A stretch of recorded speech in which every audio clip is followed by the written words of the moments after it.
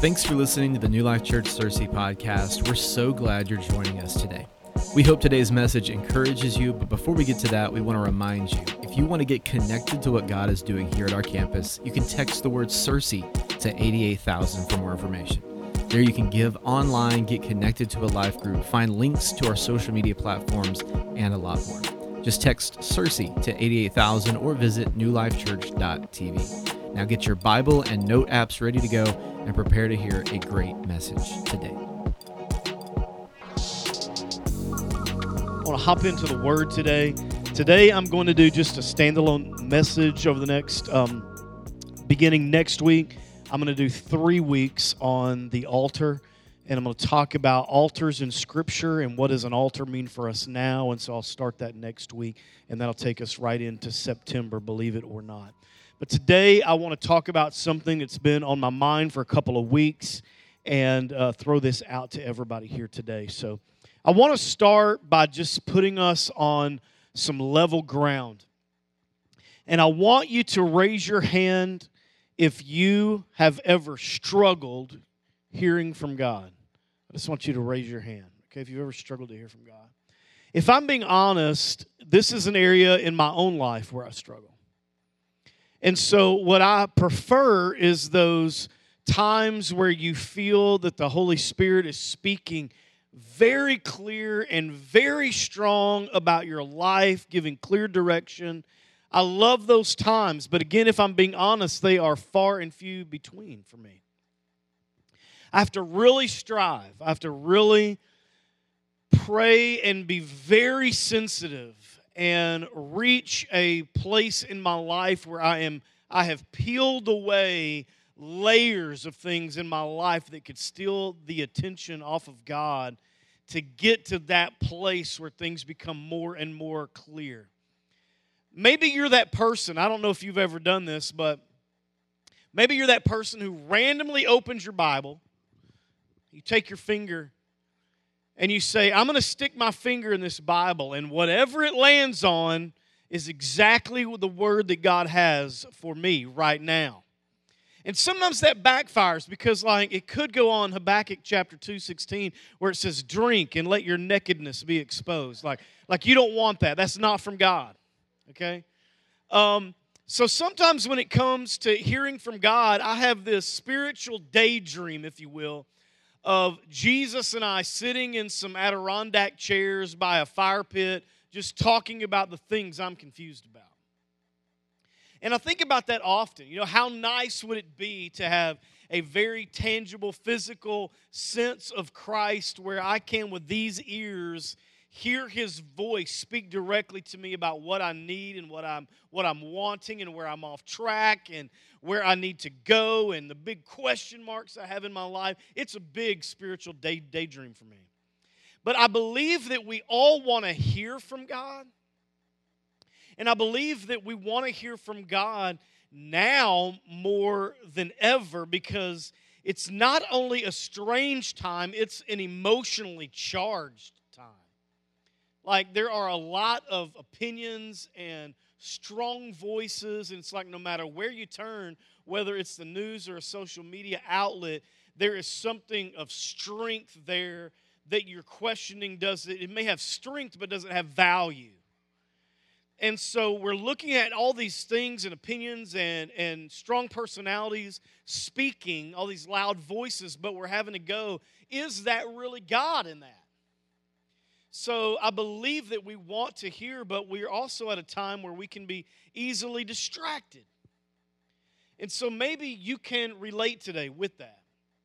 You look at the world right now, this crazy year we've had, and you look at where you are with God, and you think, man, I'm so distracted right now. It just seems like there's so many voices that His voice is just somewhere in there. Like that one, sock that you're looking for in the dryer, and you're just having to pilfer through to try and find, and you can't. You're struggling to really hone in on it. So it's like there's been so much information right now to absorb. I mean, we have gone from, it feels like, rather, that the impeachment trial, the pandemic, the canceling of March Madness, rioting, Murder Hornets, and the Tiger King were somehow like all one big motion. Some of you are like, how did he know I watched Tiger King? And adding to that, we all have big responsibilities that we are juggling. We have spouses and kids and friends and coworkers, and we cook and clean and do laundry and mow the yard and have Zoom calls, lots and lots of Zoom calls.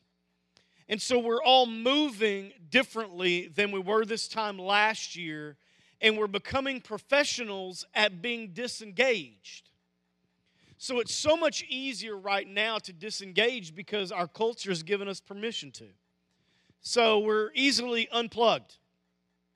And we can remove this and this and this and this and just kind of get back in our own corner. And this can easily happen if we're not careful with our pursuit of God. So rather than keeping it up front, we can disengage from it too. Because right now it's like you have this full grace to go, come to church, watch online, doesn't matter, it's fine. Go for it, don't go for it. Be hungry for God, don't be hungry for God.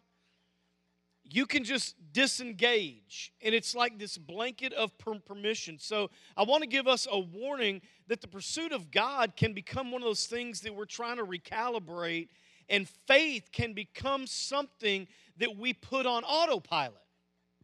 So we can go for months and months and months and months and months and be in the same motion. For some, maybe you're in the same rut. Maybe you're in the same circumstance. Maybe you are in the same addiction. You are stuck and caught and moving in the same plane that you have been for months because you have just put your faith on autopilot. It's like, one of these days I'll get around to growing in that or knowing more or getting inspired again or motivated again. But right now, until things get some normalcy, I'm just going to unplug from that and put on autopilot and know that everything is going to be okay. So if I could zero in on a word, if I give you a word to take away with you this morning that I really want to drill down to, it would be the word distraction. Now, this is not a word that's really deep. We're very familiar with distractions. We get very good in our adult years at managing them. We know how to recognize them, but life is full of them, and so is your faith. So distractions have to be one of those things that we occasionally talk about because it's very, very real to where you are in your relationship with Christ right now. Not in 6 months from now, not when a pandemic is gone, not when things soothe, not when there's healing in the land, right now. Okay? So I want to just throw out some basic info really quick and build a quick foundation for this. But do you know that your body right now in this room is trying to process over 1 million bits of information per second? Now that's your entire sense system. 1 million bits of information per second. However, your brain can only consciously process about 40. So it's like a perfume that you smell, the room temperature, whether the chair is comfortable, whether your back hurts, all of these things, the lighting, whether you're hungry, whether you're tired, these are all things that you can consciously detect in those 40 things very rapidly.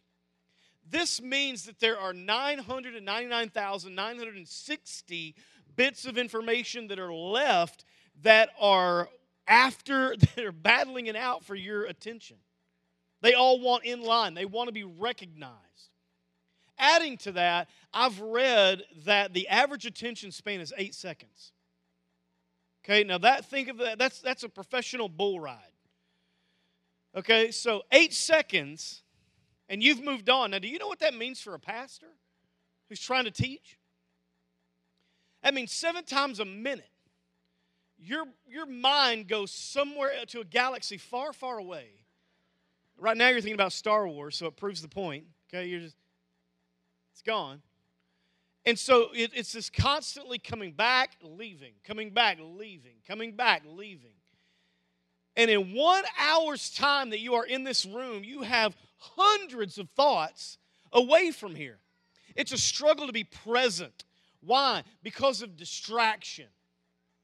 Even things that are normal to us. Daily processing routines, the experience of life, whether they be relational, emotional, psychological, doesn't matter. They can be as normal as a Sunday morning, but they can be a distraction. So knowing this, I want to talk about 2 types of distractions really quick, and then we'll talk about the life of Jesus. The first one is we can have an earthly distraction, okay? So for some of you, you have a natural inclination to be distracted. I won't get into mental things there, but you are quickly moving from thing to thing. I don't know if you've ever driven down the road and you've seen people driving with their knee, eating a Frito chili pie with this hand and talking on the phone. I mean, it scares me. And it's some of y'all have an NLC sticker on the back. But Jesus is the perfect example of how to handle distraction. And in the midst of accusation and fiery opinion surrounding him, constant pressure from crowds, he still completed a very focused mission. And it's probably safe to say that most of us in this room today, you recognize a bad distraction in your life. Like if I said to you, I want you right now to write down the top 3 things that are in your life that distract you, you could do it within 60 seconds. You're aware of those things, okay? There are things that are immoral distraction. They tempt our steadfastness.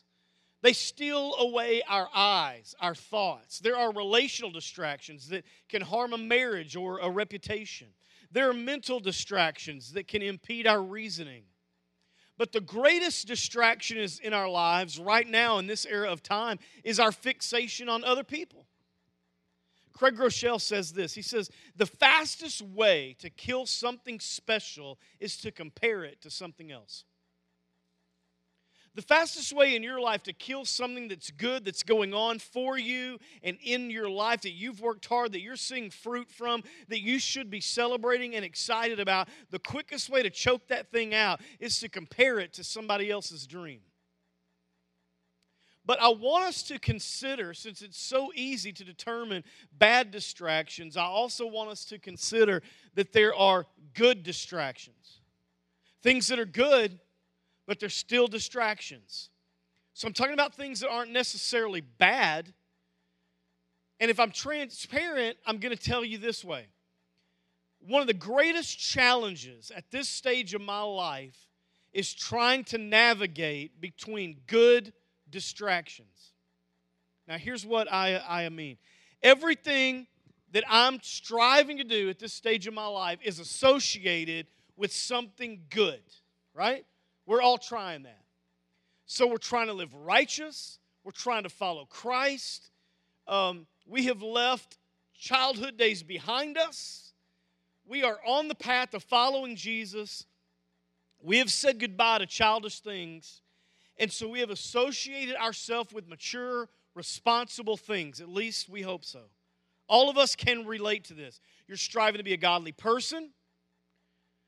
You're striving to be a good spouse. You're teaching your kids how to have healthy boundaries. You're earning a living. You're planning for the future. You are doing things that you know are good or associated with good things. But here's the tension we can have when we are trying to follow Christ when it comes to good distractions. We say things like, I love God, but there's a pandemic. How do I filter how I serve God when something bad is going on? Do I still attend? Do I go online? Do I still go to my life group? Do I still give? Do I not? Do I serve sometimes? Do I not? What's the best thing? And we're trying to go between something that we know is good. The filter is I love God. But the distraction is something else, and we're trying to say, I want to stay good in this. I want to stay righteous in this. I know for some people, they've personally talked to me about this. They want to go on a missions trip. But if they go, they forfeit the dream vacation for that year for their family. It's a good distraction. Vacations are great. You need them. We encourage them. But you go, I want to go on a missions trip, but I want to take my family on a vacation. I got good and good. What do I do here? It's like you want to be involved in a life group. You don't want to disengage, even if it's a micro group, you and one more family. But there's always something that's got to be done around your house. There's always a responsibility. There's always something that could make you better about what's going on with your day-to-day life. So you go, there's a good thing here and there's a good thing here. Which one of those am I going to prioritize? So it all ends up being this tug-of-war of good things, and no matter what you choose, something or someone wins and something or someone loses. So the unfortunate outcome of an earthly distraction is that it often leads to spiritual distraction. So the things that are happening in this life with what I can see and taste and feel and touch and engage in and walk into and experience with the senses that God gave me suddenly translate into my walk with God. Now, this is not rocket science. We all know this. If you've been walking with God for any length of time, you know this is a challenge, that our day-to-day lives affect our spiritual walk. They become a way that we see God, understand God, know God more. And it becomes easy to believe that since we are distracted, that Jesus is distracted. And I've taught you this before, but once you believe something, you give it power. And so if you give a thought belief, power is the next step. You give it power in your life. And when we think, man, God is too busy for me, I'm distracted, and therefore He must be distracted. God has to have things that are more important, and He's doing something bigger and better than me in my life. He's somewhere else doing something with somebody else, and eventually He'll make His turn to me. And when you believe that, you give it power over your life. So let me transition really quick. We see this theory that I'm talking about play out in the story of Lazarus. So in John chapter 11, we find this great story. I'm not going to read all of it. I'm actually going to read one verse.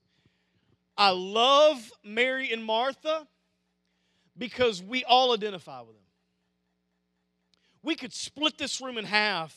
If I had time, I'd break it down to what Mary was like and what Martha is like, and I could say, how many of you are Marys and how many of you are Marthas? And we would split this room in half. I love them. We identify with them so much. They have wanted Him to come. Jesus has news of Lazarus being sick, and he's late. I'm not going to ask you to raise your hand, but I want to remind you that every single person in this room has thought at some point in your life Jesus was late for something going on for you. In your marriage, with your kids, with your finances, with a struggle, with depression, with an addiction, whatever it was, you thought He was late. And you want to say in your heart the same thing that Martha said. John 11:21. She says, Lord, if you had been here. Okay, there it is. You were distracted. Lord, if you had been here. And then she gives the end. My brother would not have died. Now we think that's a slam, but actually that is faith.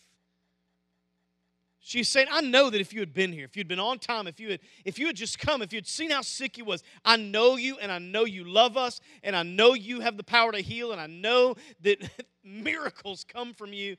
If you had been here, and we do the same thing. If you had just been here a year ago in this marriage, I wouldn't be going through this. If you had just been with my sick kid, this would not have happened. If you would have healed, if you would have done this, if you would have stepped in, if you would have just sprinkled the stuff that you sprinkle over my husband, changed him, it would have been awesome. But you're late. You missed your time to bless us. I want you to think about this. This is what we give power to when we're distracted. You missed an opportunity. This is the same attitude Sarah had when she heard she was going to have a child. She went to the tent and laughed behind the door. Why? Because she was saying, you missed your opportunity. Had you come to me in my 20s? Yeah. 30s? Yeah. 40s? Yeah. But right now, I'm an old lady and he's an old man, and it ain't happening. You missed it. You're late. And we can often think this way when we become spiritually distracted. So here's the one of the big truths I want you to walk away with. Your earthly distractions always affect your spiritual distractions. They are in tandem. And for whatever reason we have thought or believed or taught, whatever it is, that your experience with the world is way over here and your experience with God is way over here, but they are in tandem. The way you are living out your faith is directly connected to your earthly experience. This is not just about what happens one of these days in eternity, somewhere in heaven when we pass. This is about a life full of joy and abundance and goodness. It's about your life right now. But earthly distractions always affect your spiritual distractions. Let me give you some examples. We've already talked about some of these, but for some, you've stood over the grave of a loved one, and that physical experience breaks you spiritually. Some of you have sat on the end of an exam table, stunned, listening to your doctor talk.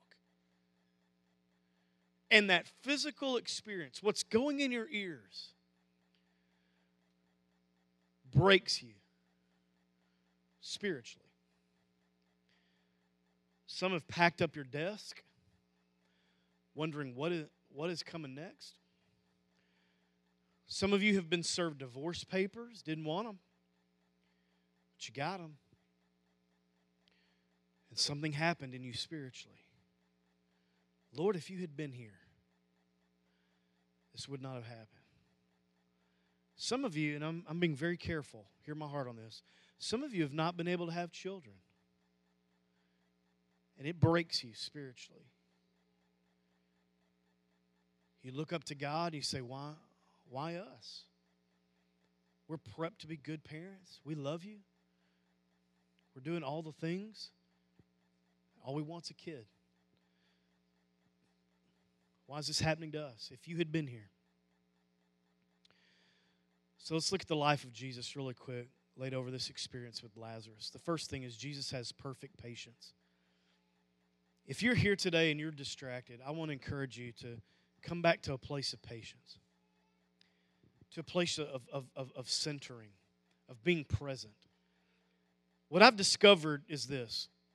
It is very difficult to have patience when you don't understand something.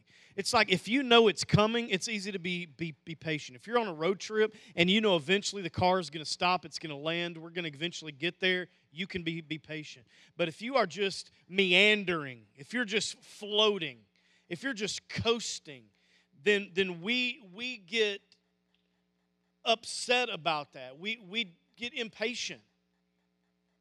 Proverbs 14:29 teaches us this. Whoever is patient has great understanding. But one who is quick-tempered displays folly. That word folly means lack of good sense.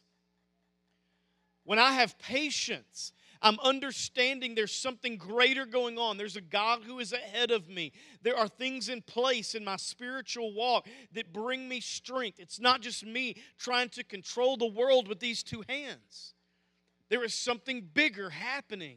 That is my understanding. Then, therefore, I'm able to be patient with it. Romans 12:12 says, be joyful in hope, and watch this, patient in affliction. When I'm hurting, when I'm struggling, when I don't have an answer, when it doesn't seem like there's an open door, when it seems like things are confusing and I can't wrap my hands around it. No matter how much mind energy I put to it, I can't figure it out. to be patient in affliction. Lee Dominga makes this great statement. He says, God operates slowly because He's growing trees, not weeds. God is growing oaks, strong trees. He's not growing a weed. A weed pops up overnight. We have to be patient in our affliction. The second thing, Jesus had strategic priorities. I think during this very confusing, tough time, odd year, whatever you want to call it in your mind, one of the biggest things that we can do is come back and have strategic spiritual priorities. What is God trying to teach me right now? What do I want to come out the other side of this knowing or being better at or being stretched at or being challenged by? What do I want to end this season of struggle having come out like I've come out of a weight room, just stronger and ready for the next chapter? A strategic priority. Even Matthew tells us in chapter 6, verse 33, seek first His kingdom. It's a priority. I'm going to keep the kingdom ahead of me. It's going to be ahead of my my hobbies. It's going to be ahead of the things that I put my life's energy to. I am going to purposefully give intentionality to the kingdom. Me being involved in the big vision, the big capital C church, is number one in our lives. It's not something we bump up against occasionally on a Sunday morning. It's a spiritual priority. Jesus' priority was based on the bigger picture. He handled every circumstance for what was best for the long-term health of the church. How does this relate to us? Well, listen. Mom and Dad, your children are going to grow up.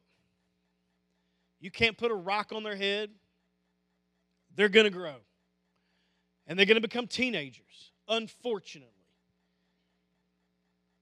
And they're going to go to college. And they're going to date. And they're going to fall in love. And they're going to get married. And they're going to have kids of their own. And do you know, it was in that moment, my dad is here today, but it was in that moment my dad became brilliant. I knew right then how smart he was. But if Christ is not a priority in your home right now, you cannot expect that He will be for your children. Mom and Dad, your marriage is the pattern for your children to follow. They see it all. They're very intuitive. They're very resilient, but they're very intuitive. If you curse at each other, throw objects, their marriages are not going to prioritize a peace process. Because it hasn't been a priority in your home, how can we expect it to be a priority in theirs? Stephen Furtick says it this way. He says, next is always connected to now. What happens next in our lives, with our kids, with their phase of life, with how we see the world, how we're interacting with the world, how our lives are growing, our next is definitely tethered to right now. So what are you prioritizing in your life? What are you investing in right now that contributes to the long-term health of your family? Third and final, Jesus had unshakable perspective.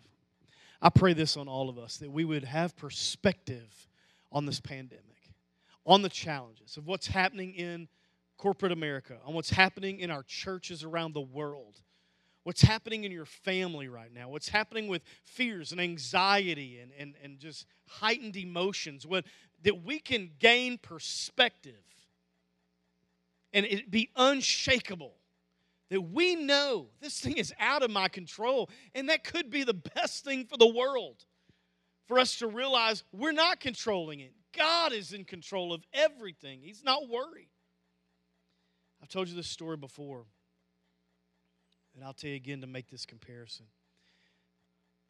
One time in our lives, my parents had a Mercury Grand Marquis. You guys know what I'm talking about? Now, if you drive one of those, I don't want any hate email, okay, after this. But it was 45 feet of silver and tinted windows. It had two big old captain's chairs in the front and a big bench seat in the back. Could comfortably sleep four. It didn't have seat warmers, but the velvet on the seat with your jeans, it had no problem warming up.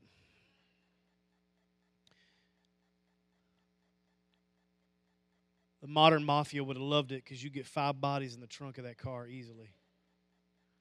They don't make the Marquis anymore. The only ones you see are relics. Most are in terrible shape, and here's why. Their time is past. And some view God to be the same way. Their perception of God is like there was this time for Him. There was these great moments. The God of the Bible is years and years and years. Millennia past. It was a moment. It was a season. It was a cultural thing. It was a societal thing.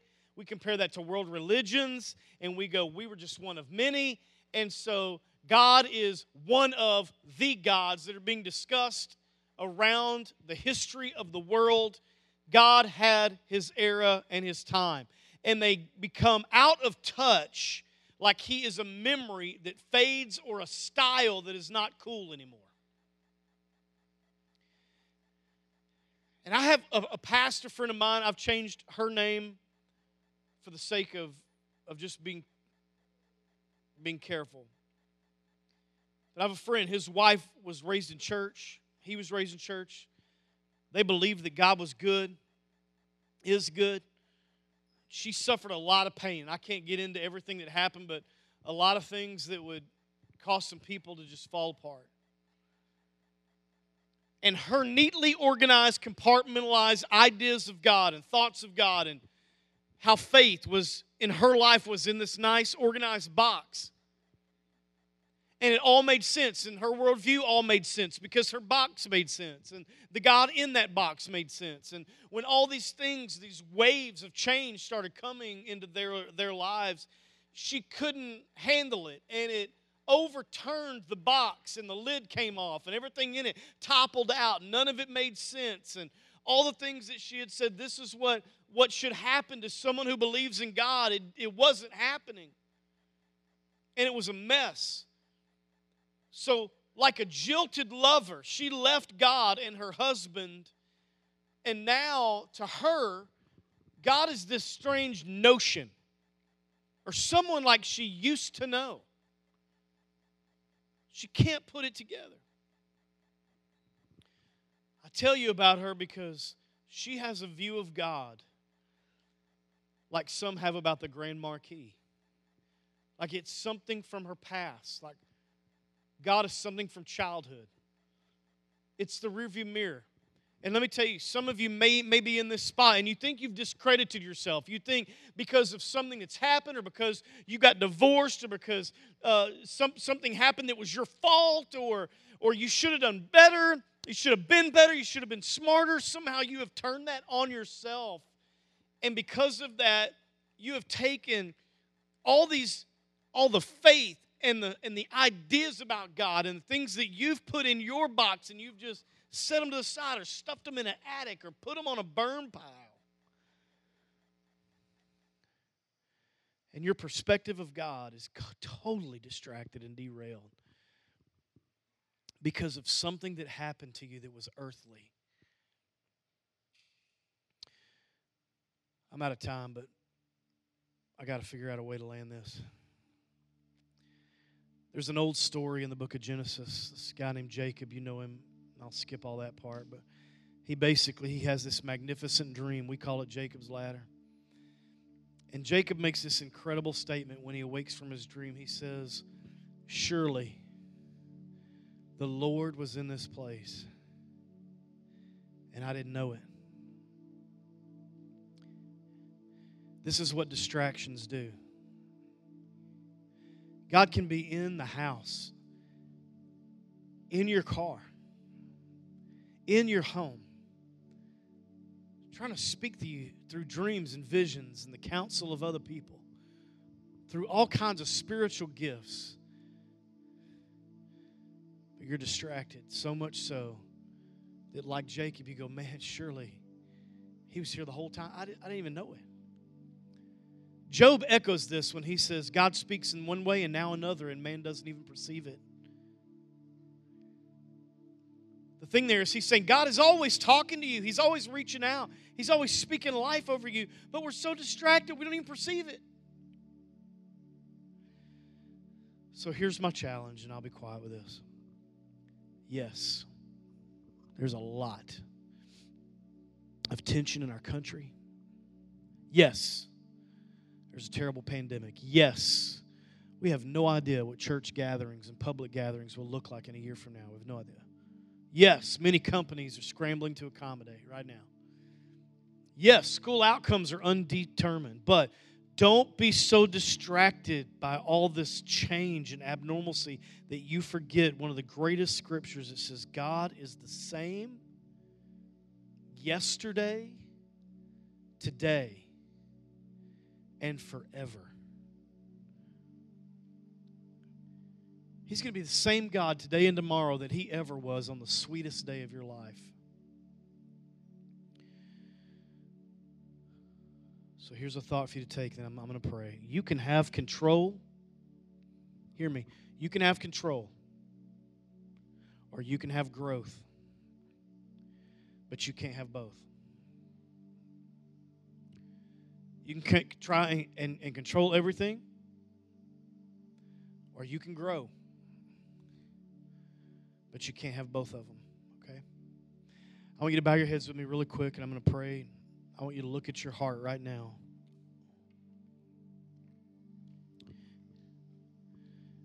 You just say, Kevin, I'm in this place, and I'm telling you right now, I'm distracted more than I ever have been in life. I do feel disengaged. I feel like there was a time in my life when I was on fire for God.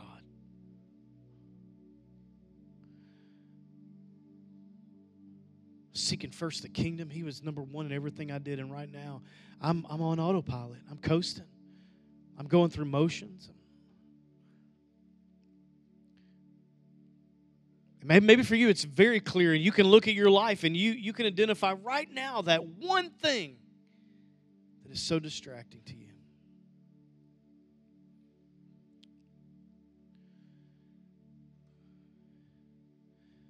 But I want to pray over you.